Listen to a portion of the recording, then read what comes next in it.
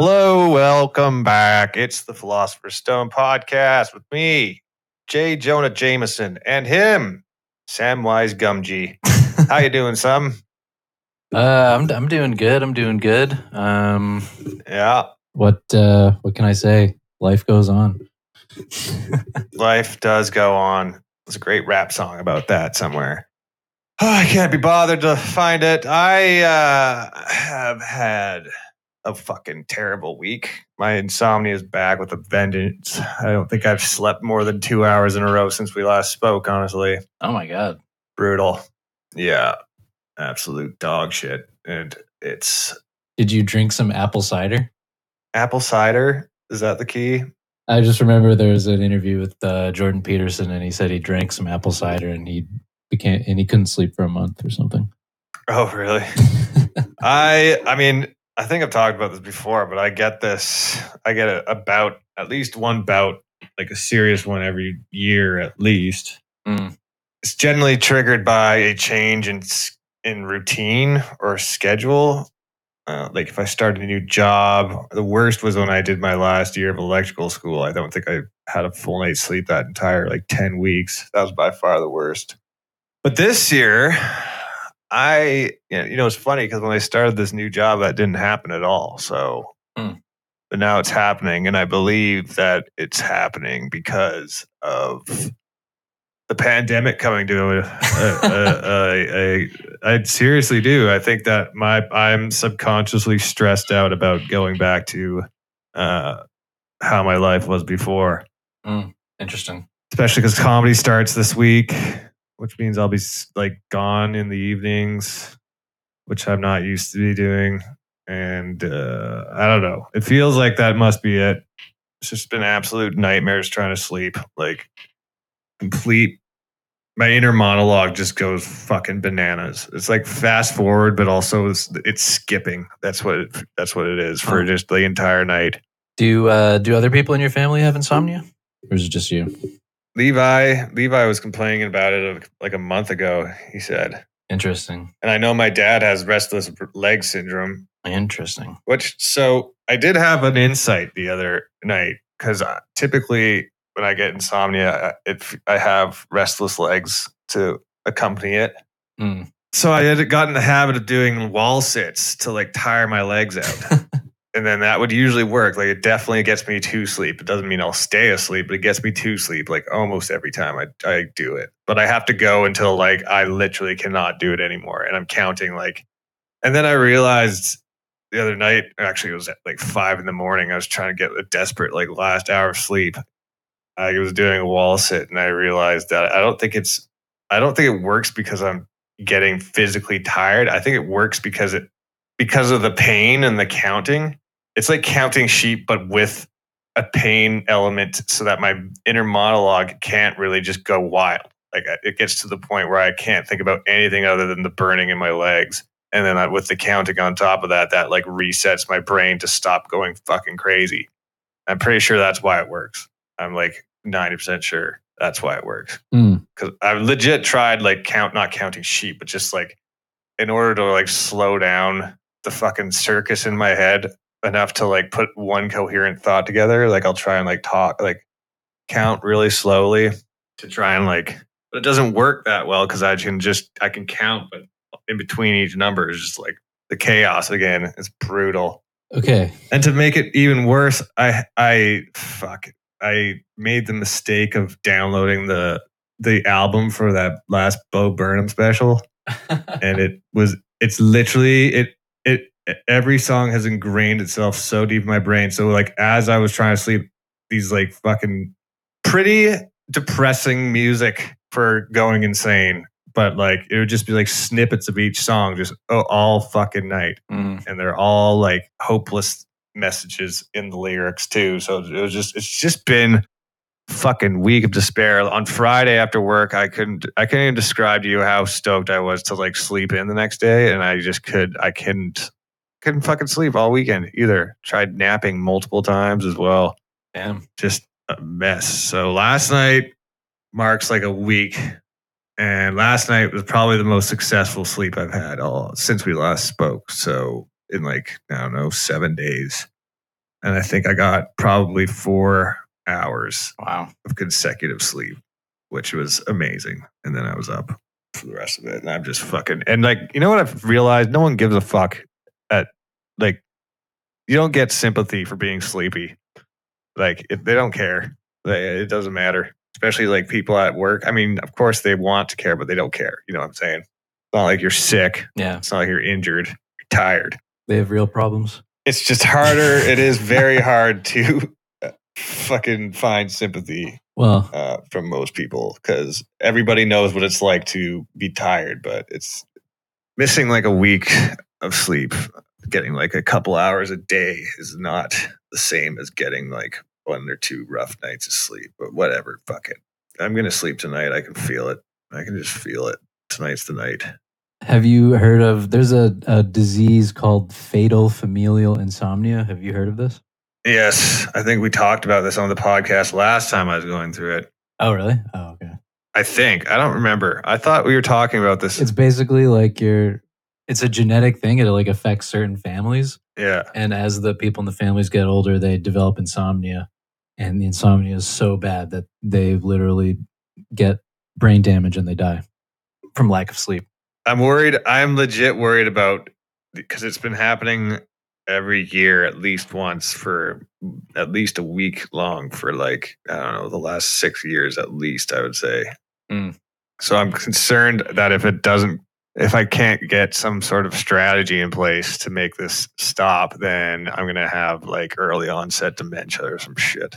Now, have you tried a strong dose of weed plus a strong dose of melatonin and listen to an audiobook? Because that always knocks me out. I do that every single night. Okay. That exact combo. How much melatonin are we talking? I take 1 pill. How much is in 1 pill? How many milligrams? I don't know. I don't know. You want like 10 to 25 milligrams. Pretty sure it's more than that, but I can check the bottle. The only thing is, and this goes for sleeping pills too, is that if you don't actually sleep after taking that, you're twice as fucked the next day. You can just try not sleeping. Like, just don't go to bed. Just like play video games all night. It would be better, but like I'm like way beyond that. I will be, and like at work, I'm already starting to like I'll make mistakes, but I can tell I'm a lot slower than I should be. Yeah. And you know, like I said, you can explain your situation to your coworkers why you're so slow, but they're really not gonna. It's like it's not their problem that you're sleepy today. So no, they have real problems. Well, luckily, I don't have to really do much thinking in this episode because we are doing a very special Q&A episode. So I went on my old Facebook, my social media last night, and I asked the people directly what they want to ask you.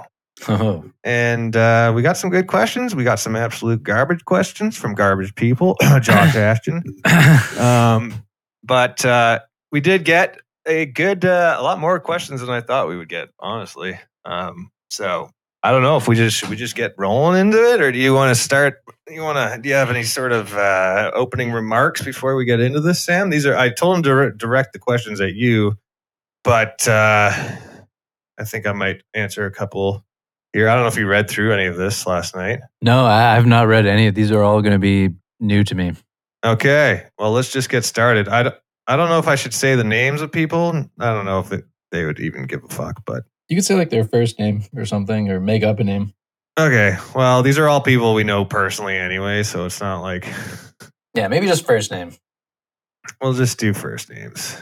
Okay, the first question, and some of these are not going to take you long to answer, so that's fine. Those might take the longest to answer. Let's see how overly analytical I can get here. Well, this first question I suppose you could drag this one out for a while, but this question is from Camilla, and Camilla asks, how is Sam really doing? Oh, God. Man, I don't know how to answer that. Like, how am I doing? Like, what does that even mean? Like, how am I doing in what sense? By what metric? Yeah, like, you're doing good as far as survival. I mean, you haven't starved. No, I've got all my food. You haven't been killed by the state, as in the actual, my cat's scratching at the door. He wants to be a guest on the podcast. Get in here, Thomas. Speak to the people.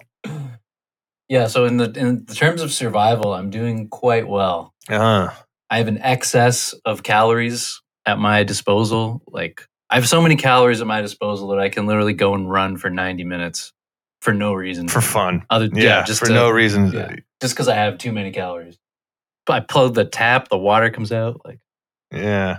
I can see. So all your basic needs are met, and yet, does that mean you're doing good? Well, let's go through. Yeah, so all my basic, like the Maslow's hierarchy pyramid, right? I'm pretty good on the bottom. Yeah. Pretty good in terms of physical needs. Yeah. I've got friends. I've got an amazing girlfriend. Yeah. Do you have enemies? I feel like you need at least one enemy to keep your life spicy. Yeah, there's this one roommate that we have that we all hate. This guy is such a, oh my God, he's disgusting. Well, let it out. I swear, I don't know if I've talked about him before, but like I've had to have discussions with him about like getting all of his pee into the bowl and not leaving large puddles of urine on the floor. Oh, is this the foreign exchange student? Yeah, he's still here. He's graduated. Man, how awkward is that? You have to tell some guy to fucking how to aim. I've had to talk to him about a lot of things. Not a lot of life skills. Not a lot of life skills. But I wouldn't go. Yeah, so maybe not an enemy, just like an annoying. Maybe that's why God put him in your life. He needs you to guide him, as in guide his dick and his urine into the bowl. Yeah, seriously. Well, so you'd say you're doing what? 7 out of 10? I mean, I could go. Yeah, like I've got like a strong 7. Yeah, like a strong 7, maybe even an 8. 8's pretty good. I'm not making any money. Like money is not. Yeah, being broke is no big deal as long as you got food coming. Yeah, I got food. Yeah, so I'm good. You got food and entertainment and shelter. Being broke isn't even fucking a big deal. Yeah, it's not like a couple years ago I was really broke and I was like, what do I eat? And so I found a YouTube channel called Great Depression Cooking. Yeah. It's just this old lady like saying like, okay, so here's what we had. We couldn't afford socks, so I had to drop out of school. And oh yeah, I've definitely been that broke where like Monday you have to plan out to the dollar like what you're gonna be eating. Yeah, rice and hot dogs. Ramen noodles are always a good one. Tomato soup you can buy like a flat for very cheap. So if you can, I could survive off just tomato soup and saltine crackers. I've realized. Oh, good point. Yeah, good point. You get a lot. Bang for your buck. Mm-hmm. Oh, that leads right into Camilla's second question, actually. She asked too. Camilla asks, what is your favorite food? Oh, man. These are hard questions. Mm-hmm. Favorite food. I like so many different kinds of food. I like Asian food, Italian food. I like American food, Mexican food, even some British food. But pick your favorite. Pick my favorite. Pick your favorite. You like that spice. We know that. I like spicy. To your own detriment. Yeah. Thai food is really good. Pad Thai, like spicy Pad Thai. That's really nice. Ooh, I had some good Pad Thai the other day. Oh, amazing. Yeah. I mean, pizza, like dumplings. Oh my God. Like, hey, you remember you said you made homemade pizza? Well, I made homemade pizza since then. Shit. Actually. Oh. I made it fucking razor thin crust. You could barely even tell it was there. Pretty much for just eating handfuls of sauce and cheese, but it was so good. Nice. Yeah, that's the thing. Like, favorite food, because there has to be variety. Mm-hmm. There has to be variety. And every new thing that you eat, the novelty of it is for me, the novelty is important. Like, it's important to have some novelty. It's important to eat new things that you haven't eaten before. Yeah. It's like anything. When you experience something new and you're like really fucking enjoying it, those are some of the best moments of life. The first time you hear a song that you know you're going to be listening to over and over again for like the next week. Yeah, exactly. Or like a food that you think about for like years after you eat it. Oh, stinky tofu. Oh my God. Really? I had these shrimp tacos in Mexico that I think about often. They were so good. We went there for lunch and then we left and then we went back and I got them again for dinner. I was all about them. Something about the sauce they had there. Yeah, they know how to make tacos. Oh yeah, it's so good. Pico de gallo. The Mexican food is amazing. Yeah. Yeah, so I don't know. I don't know if mean, if like you held a gun to my head and you're like, what's your favorite food? I'll probably say pizza. I'm just like a basic person that way. Pizza, like you said, because pizza can in itself as a genre has so much variety and novelty built into it. Yeah. So there's an unlimited amount of types of pizzas you can try. So that's a good one. It's a good one. And it's like a universal food. Like literally every culture on earth has their own kind of pizza, I would say. Yeah, and no matter who you are, someone will be able to make you a pizza you like, right? It's just such a simple formula. You can't really, there's no way you can't modify the ingredients to suit anyone. Anyone that likes pizza, you'll be able to make one or anyone that needs to eat food, you'll be able to make them a pizza they like. Yeah, I mean, even lactose intolerant people, you can find some goat cheese or something. Yeah. Yeah. Cool. All right, let's move on. Evan says, when did you two first fall in love with each other? Isn't that fucking cute? Well, Evan, I believe we started hanging out regularly shortly after high school. Yeah, I would say shortly after high school. I introduced Sam to the Devil's Lettuce. Yeah, that was a big moment. Yeah, I remember that night. Popped my weed cherry. Yeah, it was gentle, but it was firm. It is weird. I can remember like almost, that's one of the few times that I've been stoned and I can like actually remember the entire night. Really? Like everything that happened, I can pretty much remember it in detail. Like I remember I got really paranoid because I could see police lights probably about like 5 kilometers away. Yeah. And I was like certain that they were waiting for us to drive down from this mountain. Like they were just waiting. Yeah, I remember that night. It was overlooking the entire city. We had a bunch of people in cars, as you did back then. Lookouts and smoking weed and drinking at lookouts. That was pretty much post-high school standard weekend. Yeah, epic times. Very fun. And then after that, we would often go and partake at the bird sanctuary, which was terrifying because the homeless people would sleep in there. Remember that? How many times have we been stoned walking in the dark and we almost stepped on a homeless guy? I think it's been more than 4 times.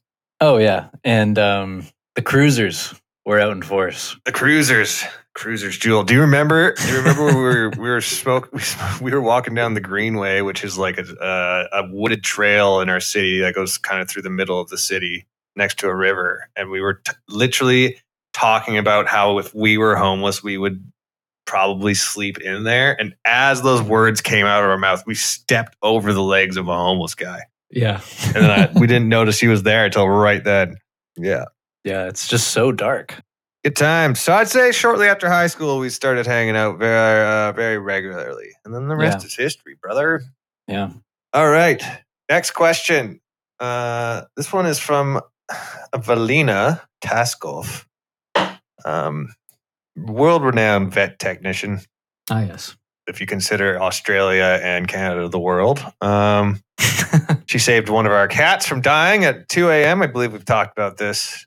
Emergency surgery on her cat at 2 a.m. on her dining room table. It was pretty dope.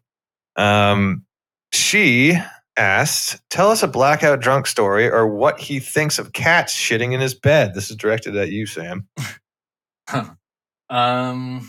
Okay, well, I've got a couple. I don't have a ton of blackout drunk stories, but I've got a good one. I think I've told the one from New Year's Eve on the podcast before. Yep. Ambulance. Yeah, so I'll tell a different one. How many of your stories ends with you in an ambulance? That's what I want to know. A couple times at least. I'm pretty sure that's the only time. No, because on your birthday this past summer, you had to call the ambulance. You know what the variable was Tito's vodka. Yes, every time. Yeah. Okay, so this was a different time. This was when I was teaching English in Taiwan, and we had every year the company has this company banquet, like end of the year, huge company banquet. Like every employee, pretty much of the whole company from all across the country, they meet in Taipei in this huge convention center, and you sit in this enormous auditorium, and you like watch all these acrobats and dancers, and they like present awards to people. Really? Yeah, it's really long. It's like 5 hours long. It fucking sucks. Sucks? That sounds awesome. Well, it's just like you just have to. Are they giving you booze? Well, no, not during the ceremony. Oh. But I found a way around that. Ah. You see, in Taiwan, 7-Eleven sells alcohol. So I stopped at the 7-Eleven before this convention and I bought myself a little Mickey of Johnnie Walker Black. And so... you know what? These stories where you sneak alcohol into places where no one else is going to be drinking are always dangerous. These are dangerous. Yeah. Especially if you can't hide being drunk very well, which I don't think you can, Sam. Hate to say it. I think I can. I don't think you can. Anyway. So I'm watching this thing, just like taking little sips, like discreetly, taking discreet sips out of this Johnnie Walker. Because, it's a work function. Got to be careful. Yeah. Alcohol very frowned upon generally. Really? Well, sort of. Just in general? It depends. It depends. It's really weird. There's a weird relationship with alcohol there. Okay. But anyway, so I'm drinking this. So the thing wraps up. I'm getting a little tipsy. And then there's like the banquet after. And the banquet has booze. So I think like I probably drank a bottle of wine and a bunch of beers at this banquet. Yeah. Along with a lot of food. Right. So the alcohol is delayed by all this food. Yes. Yeah. But I've consumed a lot. I like where this is going. Yeah. You got a fucking long fuse on this stick of dynamite. Yeah. So we're talking hard liquor, wine, and beer. Yeah. All in large amounts, all at the same time with food. Which is always recommended to mix. Mix everything. And so then we meet up with a friend of mine that I had gone to Vietnam with the year before. Not the war. Not the war, just for fun. Yeah. Okay. Huge difference. Big difference. So we're like, I'm getting pretty drunk and we're going to walk back. A group of us are going to walk back to his hotel, play some cards and go to the club. On the way back, I run out of Johnnie Walker Black. So good thing about Taiwan, there's a 7-Eleven pretty much every 100 yards. Yeah. So I went into the next 7-Eleven, bought another bottle of Johnnie Walker Black.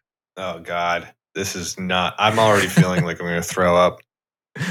Yeah. Like we're talking, like I went in to pee in an alley and there was like I think I jumped over a dog that was like lying in this alley. Oh man. When I was in Mexico, I thought I ran into a dog sleeping on the beach. Turned out to be a fucking huge sea turtle. Holy shit. Oh yeah. I remember you told me about that. I think I showed you a video of me and Chelsea finding it and we're fucking wasted and we are overjoyed that it's happening. Yeah. But yeah. That's like a major environmental infraction if you are on a beach where sea turtles are laying eggs. It wasn't laying eggs as far as I could tell. It was one sea turtle chilling. Oh. We didn't touch it or anything, but it definitely got my flash of my camera in its face. Yeah, those are pretty majestic creatures. Yeah, it's fucking huge. Okay, so so eventually we get back to this guy's apartment, and me and him, we decide we're gonna go shot for shot with Johnnie Walker while we play some cards. So we're playing cards, and then this is when the blackout happens. Like basically one second I'm playing cards. This is how my memory of the night goes. 1 second I'm playing cards. Yeah. The next second I am on a dance floor throwing up everywhere. Like blink of an eye. Yeah. So, and then what happened in between that? So apparently in between that, we finished playing cards, go to this club. As we're in line for the club, all the booze starts to hit me. Yeah. And I'm apparently so drunk that I can't take my ID out to like show the bouncer to get into the club. So my friends have to like take my ID out for me, show it to the bouncer, they let me in. I can't believe they let me in. And then my friends told me that we were in the club for maybe about 10 or 15 minutes before I just completely lost it. Anyway, got kicked out of the club immediately. And so me and two of my friends, God bless their souls, got me a taxi. And we went back to like our town. And I think the taxi driver went. They were like, he was going so fast because he didn't want me to throw up in his car. So he was going like 180 or 180 kilometers or something. Just that's a bold strategy to try and get someone not to throw up. Yeah. So, yeah. And then I woke up the next day with a really, really bad hangover. Well, as far as blacking out goes, that's not that bad. I mean, you could have. Yeah. I mean, yeah. I once woke up in a closet completely covered in blood and my face looked like someone had taken a bat to it. And I had to walk half an hour to get to class, or otherwise I was going to fail that class. You showed up at class like that? That's nice. Yeah. They told me to get out and go clean up. And I said, okay. I was probably still hammered, honestly. Oh, yeah. Yeah. Well, you only turn 19 once, right? Indeed. So I'm going to move on to some more, maybe some more philosophy-related questions. We got a lot of questions. I don't think we're going to get to all of them, unfortunately. But well, that's okay. We can save them for later episodes. Question bank. True that. Here's one from David. And this one is kind of interesting. How would the world change if people knew when they would die? Ooh, deep. I guess you got to ask them more questions. Would they know? They know exactly when they're going to die, so they would probably end up being a lot more reckless, right? Oh, that's a good point. That's interesting. It's like you're going to die on November 15th, 2040. Yeah. And you'd be like, oh, okay, I'm going to go jump off a skyscraper because apparently I'm not going to die if I do that. Yeah, we'd have to, yeah. Also, I was just thinking, like, I would stop taking care of my body. I would, like, fucking just have so much, I would become just a complete consumer of just good feelings. Oh, you would go full hedonism, gluttony? No, that's not true. That's not true, because obviously that lifestyle can still lead to a lot of real life pain. You don't have to die to experience hell. Good point, right? Like maybe if you go and jump off that skyscraper, you don't die, but you're like crippled and like in and out of consciousness for 40 years. For life, and you're in a hospital bed. Yeah. So maybe not. I probably wouldn't do anything like too risky, but I might.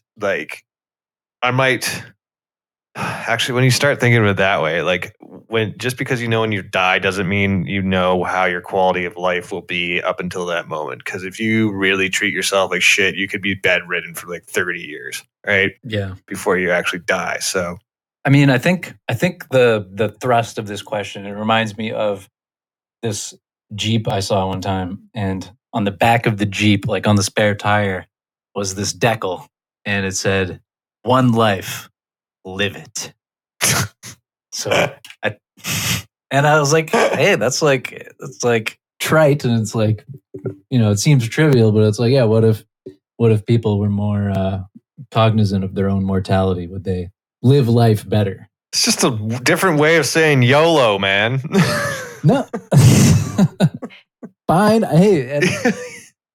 Someone rearranged YOLO and it blew your mind. YOLO, like people say it a lot, but that doesn't mean it's a meaningless concept. People say it too much, but it's overused. But there's still a real idea there, which is you only have one life. Yeah. So you should make the most of it. That's the idea. True. That's what YOLO is. But people that have that, they always have one thing in mind, and it's always nature. Like people that think you have to like climb a fucking cliff or something to be alive. You have to like be hang gliding every other week, or else you're wasting your life. That's what. Just the fact that you said it was on the Jeep makes me feel like we were dealing with a guy that had like a homemade surfboard on the roof. He had 3 dogs. You know what I'm saying? All of his rock climbing equipment was in the back. Yeah. It's like these are the type of people that would like. If you're in the city, you're fucking dying, man. You're not even alive if you're in the city, dude. You gotta be out in the mountains, dude. If you're not in nature, you're just dying. You're dying in the concrete jungle, man. Just a cog in the machine, man. Yeah. Maybe my idea of a good life is fucking, I don't know, getting blackout drunk at a work function and throwing up at a dance club. Yeah. And also, it's like, if you have that attitude, like you only have one life, live it. I feel like that could put a lot of stress on you, a lot of pressure on you to always be wondering, like, it's like you have to accept every opportunity that comes along, or try and like force new opportunities to make it so you don't feel like you're wasting your life. Yeah, exactly. Like you're always like whenever you have to do work or something. Yeah. Or anytime you're just like, I just want to have downtime today. Well, you're fucking not living it, dude. You're going to regret this day on your deathbed, man. Yeah. Yeah. I mean, what's the takeaway from this? You should be real with yourself that like, this is your one life. You're not going to have another one. I think the best thing you can do to like kind of avoid living with regret is to, if you have a, say, passion in life or a dream, a goal that you wish you could be one day, you should try and go for it, even if it's unlikely that you'll succeed, because you'll still end up finding like on the way, you're going to figure out more about yourself and what you really want in life. even if you don't end up being that thing or getting that job or that career, you're going to end up being in the ballpark, closer to the ballpark of that anyways, even if you don't make it. Yeah. So I don't know. That's my 2 cents. Who gives a fuck what I think? I think everyone, okay, maybe not everyone, but maybe there is a lesson that we could learn here from the Tao. Oh, God. And that lesson is that the universe is flowing in a certain direction. And you are in that flow, whether you like it or not. Uh-huh. And so to avoid suffering in life, rather than putting tons of pressure on yourself to carve out a certain path through the universe, which the universe might not appreciate. It might not want you carving a path around. You might not even be able to. Maybe what people should really try to be is to just go with the flow, like be one with the flow, be with the Tao, live a life of no resistance. Going with the flow. Say yes, man. Going with the flow, man. Yeah, like just find your rhythm. Yeah. What makes you like a nice coasting speed? Because life, I mean, hopefully life is going to be long. Maybe knowing when you die, like adjusts the pace that you live. Yeah. Or it gives you a more structured plan about what you want to accomplish. And these are like, this is your time frame. Oh, okay. Yeah. It also depends on what the date comes up as, right? Because if you're like, oh, I'm going to die next week, you're probably going to behave a lot differently that week than you normally would.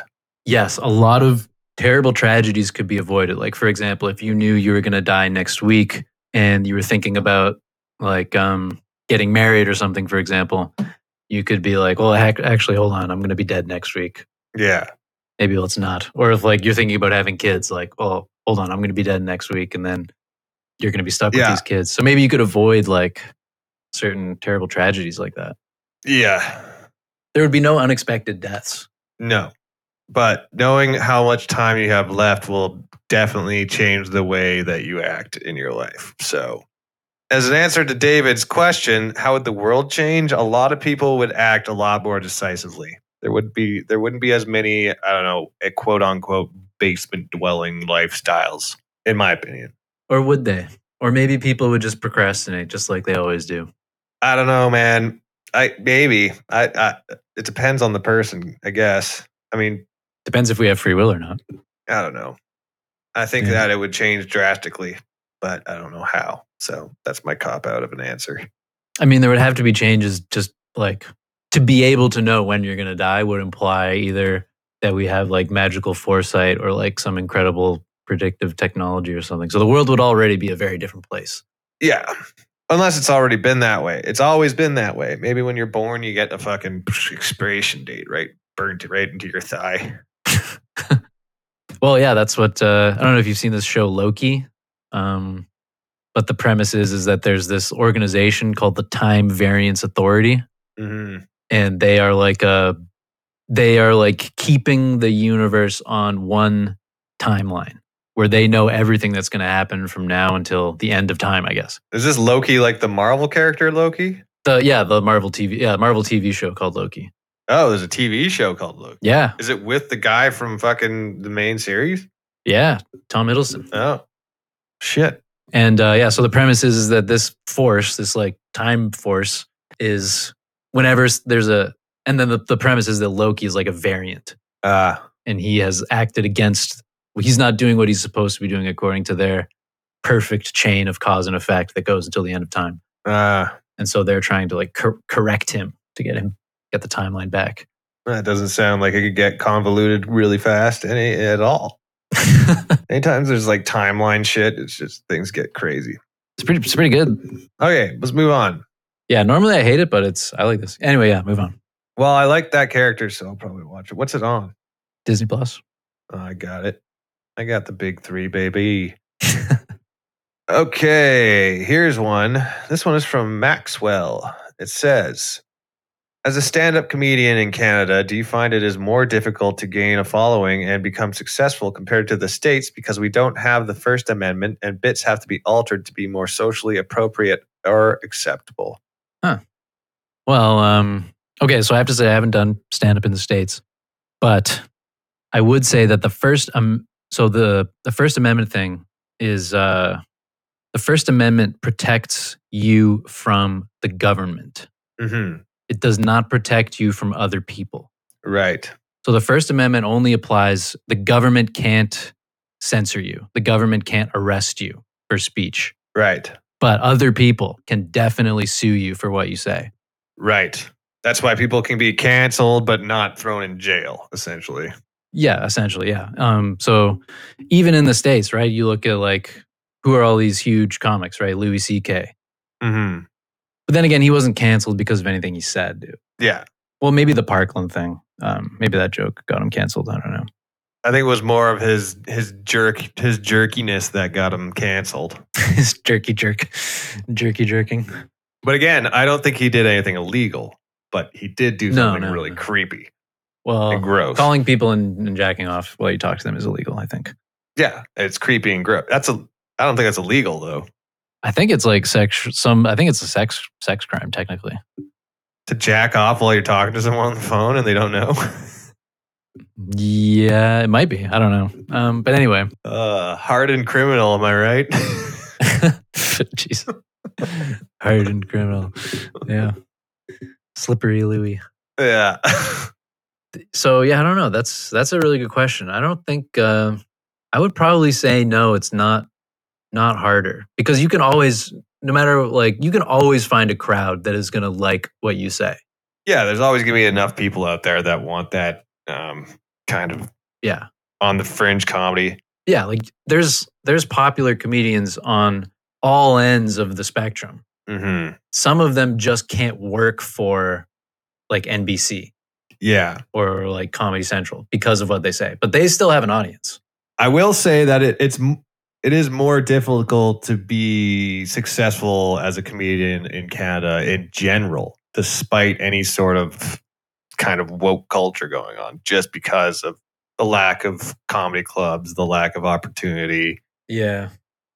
Even the big festivals will, instead of promoting Canadian names, they'll just bring up famous Americans. And it's just like... That's the bigger problem. Yeah. The machine in place in the States to become a professional, like a famous comedian or a professional one, is much more well-oiled, I guess.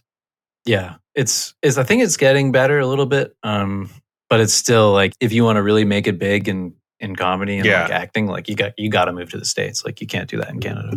You can also ask, I thought of this the other day, and I was like, is the goal to be a famous comedian or to be a professional comedian? Because often these don't go hand in hand, right?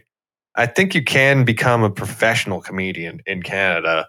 Not easily. I think it's still harder. Yeah, it's still more difficult, I think. It's still harder for sure, but becoming a famous comedian in Canada is way harder than being in the States. Way harder. Yeah. Well, to the point of to the First Amendment point, there was recently a ruling in Quebec, the Quebec Human Rights Tribunal or whatever. Yeah. So this, you know the story, right? This guy, I think he was like a disabled kid at a high school, filed a complaint against this comedian who like made fun of him at a show. Right. And then maybe there was some more stuff. Maybe there was like more social media taunting or something. I don't know. But they said you've got to pay this kid a lot of money. I forget what the award was, but maybe I can look it up. Interesting. But that's pretty rare.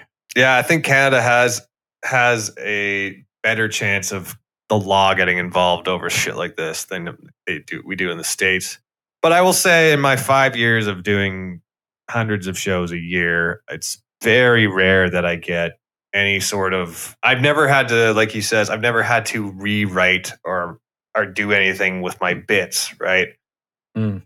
More socially appropriate, acceptable. You got to read the crowd, right? Obviously, you're going to come across crowds that want it dirty and dark, and you can always have that material ready. And if you have a crowd that seems to be more on the conservative side, it's good to have some shit in the bag for them. But I've never been told to, like, unless you agree beforehand, this is a clean comedy show, then you have to do what is agreed beforehand if you want to get paid, right? You're still under the employment of whoever is paying you.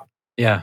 So, but I've not had a whole lot of, I guess, conflict with audience members or anyone over my material. Now, that being said, I'm not exactly a dirty, dark comedian. Neither are you.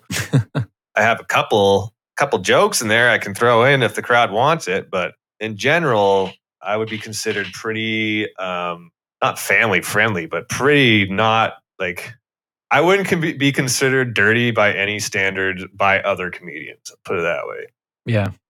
So, but I do know I have, there's comedians in the scene that go that route, and I have seen them essentially bomb because the crowd is offended.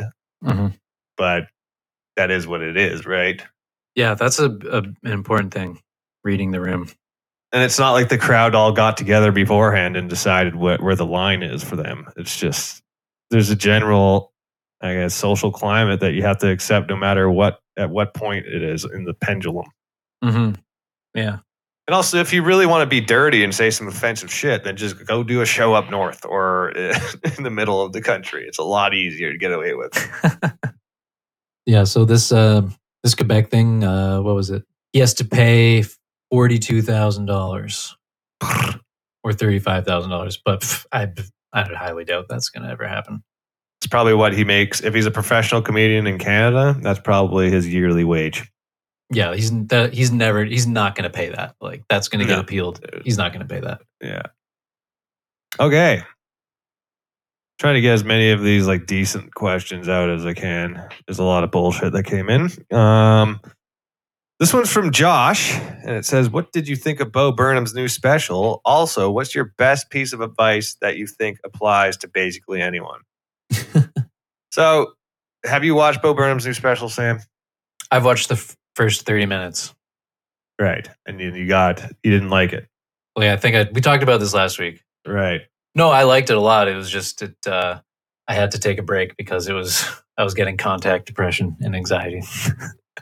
Okay, so that's essentially what my experience. I mean, it didn't help that it's been the soundtrack of my last week of fucking insanity when I'm trying to sleep. But I will say when I first watched it, I thought it was like pretty entertaining, pretty depressing at times, but I wasn't that like, it didn't impact me that hard until I actually was listening to just the album that goes with it. So like just the songs when I was at work, and I really I listened to it, I think twice in a day at work. And when you don't have all the visuals kind of partially distracting you from the content of the lyrics get very dark and very depressing in some parts, especially certain songs. There's a song called "A Funny Feeling" he plays near the end. He plays it on guitar.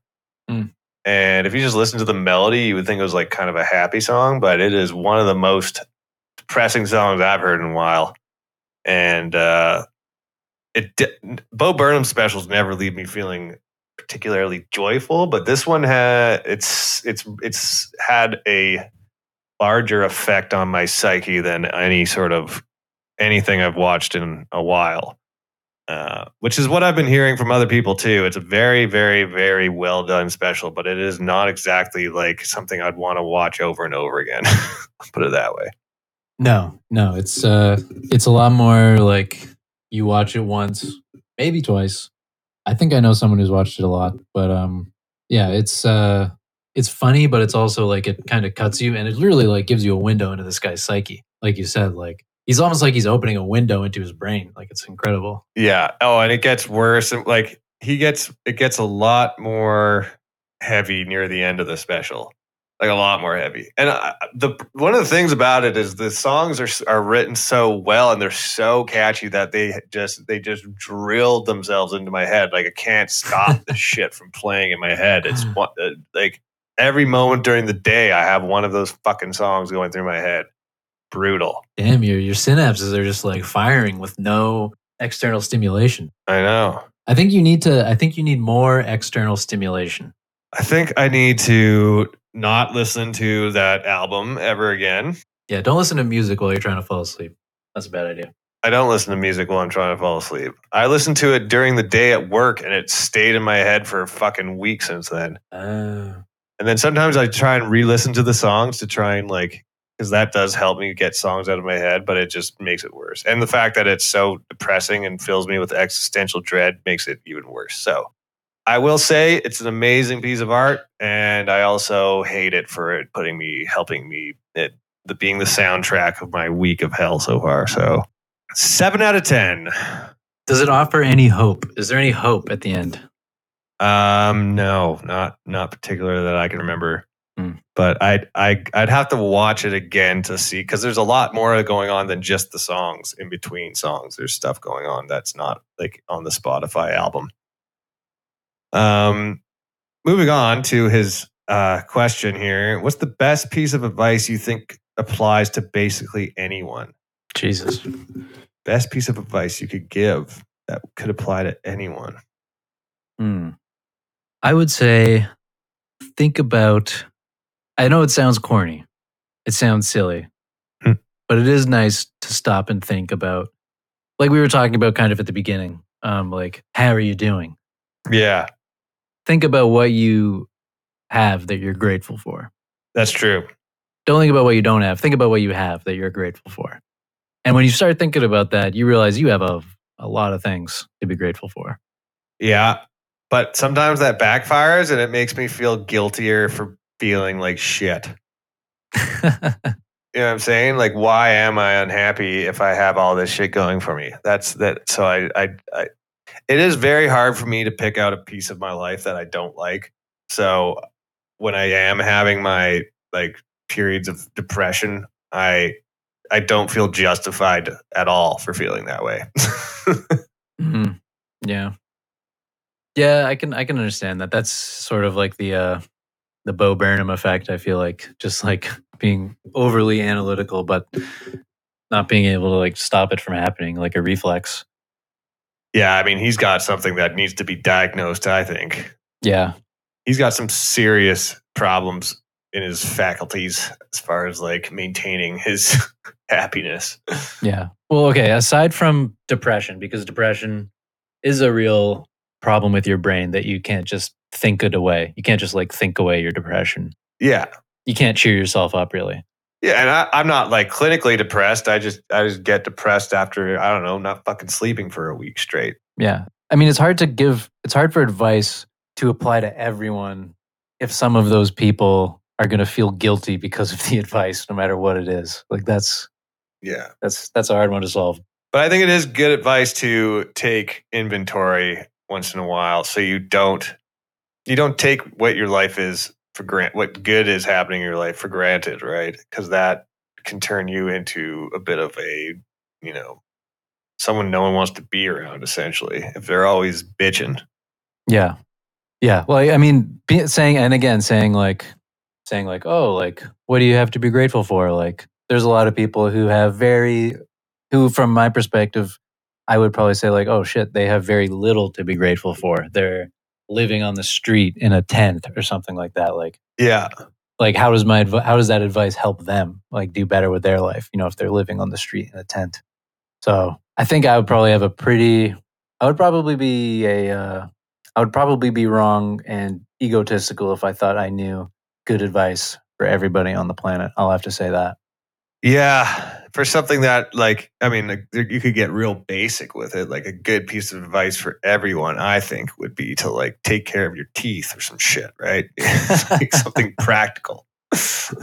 Hey, if you have your teeth, at least that's something you can be grateful for. Is you still have your teeth. I would think my advice would be, if there's something you want to do in life, you should at least attempt it. That's good advice. If you can. I mean, like you said, there's always going to be circumstances where you're not going to be able to do it, right? Mm-hmm. You got to be realistic. There's always the classic, like, I'm never going to be in the NFL, no matter how bad I want to do it, right? Yeah. So, be realistic, but... Here's one. You could be... this one has always helped me, actually. And again, it's going to sound bad because there are people who have nothing. But I've always found it good if I'm feeling shitty about myself, like feeling down about myself, just feeling shitty, to do something for somebody else, like help somebody else. And that always makes me feel better. It's weird, but it makes you feel better. If you do something to somebody else, no matter how shitty you're feeling, you help them out with something in some way. Yeah. That makes you feel better because you just increased happiness in the world. You made the world a little bit of a better place, even in just a small way. You made someone else's day a little better. Yeah. I will say, I mean, this is pretty common now for like people that, if you have any sort of feelings of worthlessness, even just doing a chore will make you feel better. Doing anything that can be considered productive will make you feel better a certain degree, right? Mm-hmm. If you're in, I know people, you can get into a major depressive mode or something where you're literally just barely sustaining your body with whatever is the easiest thing to make for a meal, and then like mindlessly consuming YouTube videos for days at a time. You're going to end up feeling like shit at the end of a couple days. But if you even just like, even it doesn't even have to be cleaning, but like write down a page of anything. Just do, even if it's garbage you're writing, you can do anything that be considered productive. You're going to feel your mood enhance a tiny bit. And then chase that dragon, baby. Yeah. And no matter how bad things are, everything is relative to your experience. Yeah. Even when you feel like you have nothing, there's always going to be things that you're grateful for, even when you have nothing. Like you're going to be grateful that it's not raining on you right now. Yeah. Or that your leg didn't get chewed off by a rat or something. Like you can always find little rays of sunshine. And no matter how bad your situation is, the chances of your situation getting worse and worse and worse and worse and never improving is very low. Just even if you're in like fucking Guantanamo Bay, it's going to suck the most when you first get there. Even in Guantanamo Bay, you can find things to be grateful for. You can be like, well, today they didn't waterboard me. Well, I'm just saying you can get, and humans are very adaptable, right? So you're going to end up being comfortable in Guantanamo Bay. Indeed. I believe Dostoevsky said that a human being is like so adaptable, they can adapt to any circumstances. And if someone was standing on like a pillar in the middle of the ocean, they would adapt to that and they wouldn't jump off. Jump off? That's adapting? No, they wouldn't jump off. They'd stay on the pillar. Oh. Yeah. I mean, obviously there's a limit to this, right? You don't want to be in a coffin buried alive. You're not going to adapt to that. No. I mean, you'll be grateful. You could even be grateful there that like at least I'm just going to slowly suffocate to death. Like I know my fate. I know what's going to happen to me. I know I only have a certain amount of time. I'm going to slowly suffocate to death. At least I'm not like burning to death. Yeah. And then they stop burning me at the last minute, let me heal, and then burn me again. And like, just keep repeating that process. And if I was in that coffin, I would just replay that whole Bo Burnham album in my head. At least I got that. Inside. Yeah. You thought it was hard being in that room for that long? Try being in this fucking coffin buried alive. Yeah, fuck you both. Write a song about what you're grateful for, you over-analytic. He really does have a problem with overanalyzing every little thought he has. Yeah, I don't think he would be able to write down what he's grateful for because he would like spiral out about everything. Well, he does say in the special that he got better. Like he took 5 years off of performing to get better through therapy and stuff, and he did. And then COVID happened, and then it was all collapsed, I guess. I'm not sure. I'm interested to see what he does next. Honestly, because I don't know, maybe was it the audience, being in front of the audience that really caused him to be that anxious? Because if he could just he could just do this again, like some sort of special where there is no audience, because obviously he did a great job at this one. Yeah, I don't know. So I am interested to see where he goes next, but at the same time, fuck you, Bo Burnham. Making my life suck for a week. Yeah. Is there another quick question we can do? We have a ton of questions, but let's see. Okay, here's one. This is probably not a quick one, but Dave says, why is there something instead of nothing? I was actually, I think I was just listening to someone talking about this. A guy named Sean Carroll. He's a theoretical physicist. Mm-hmm. He has a podcast, and he had a Q&A episode. And I think he was talking about this question, like, why is there something rather than nothing? Or like, why are we in this universe rather than another universe? Yeah.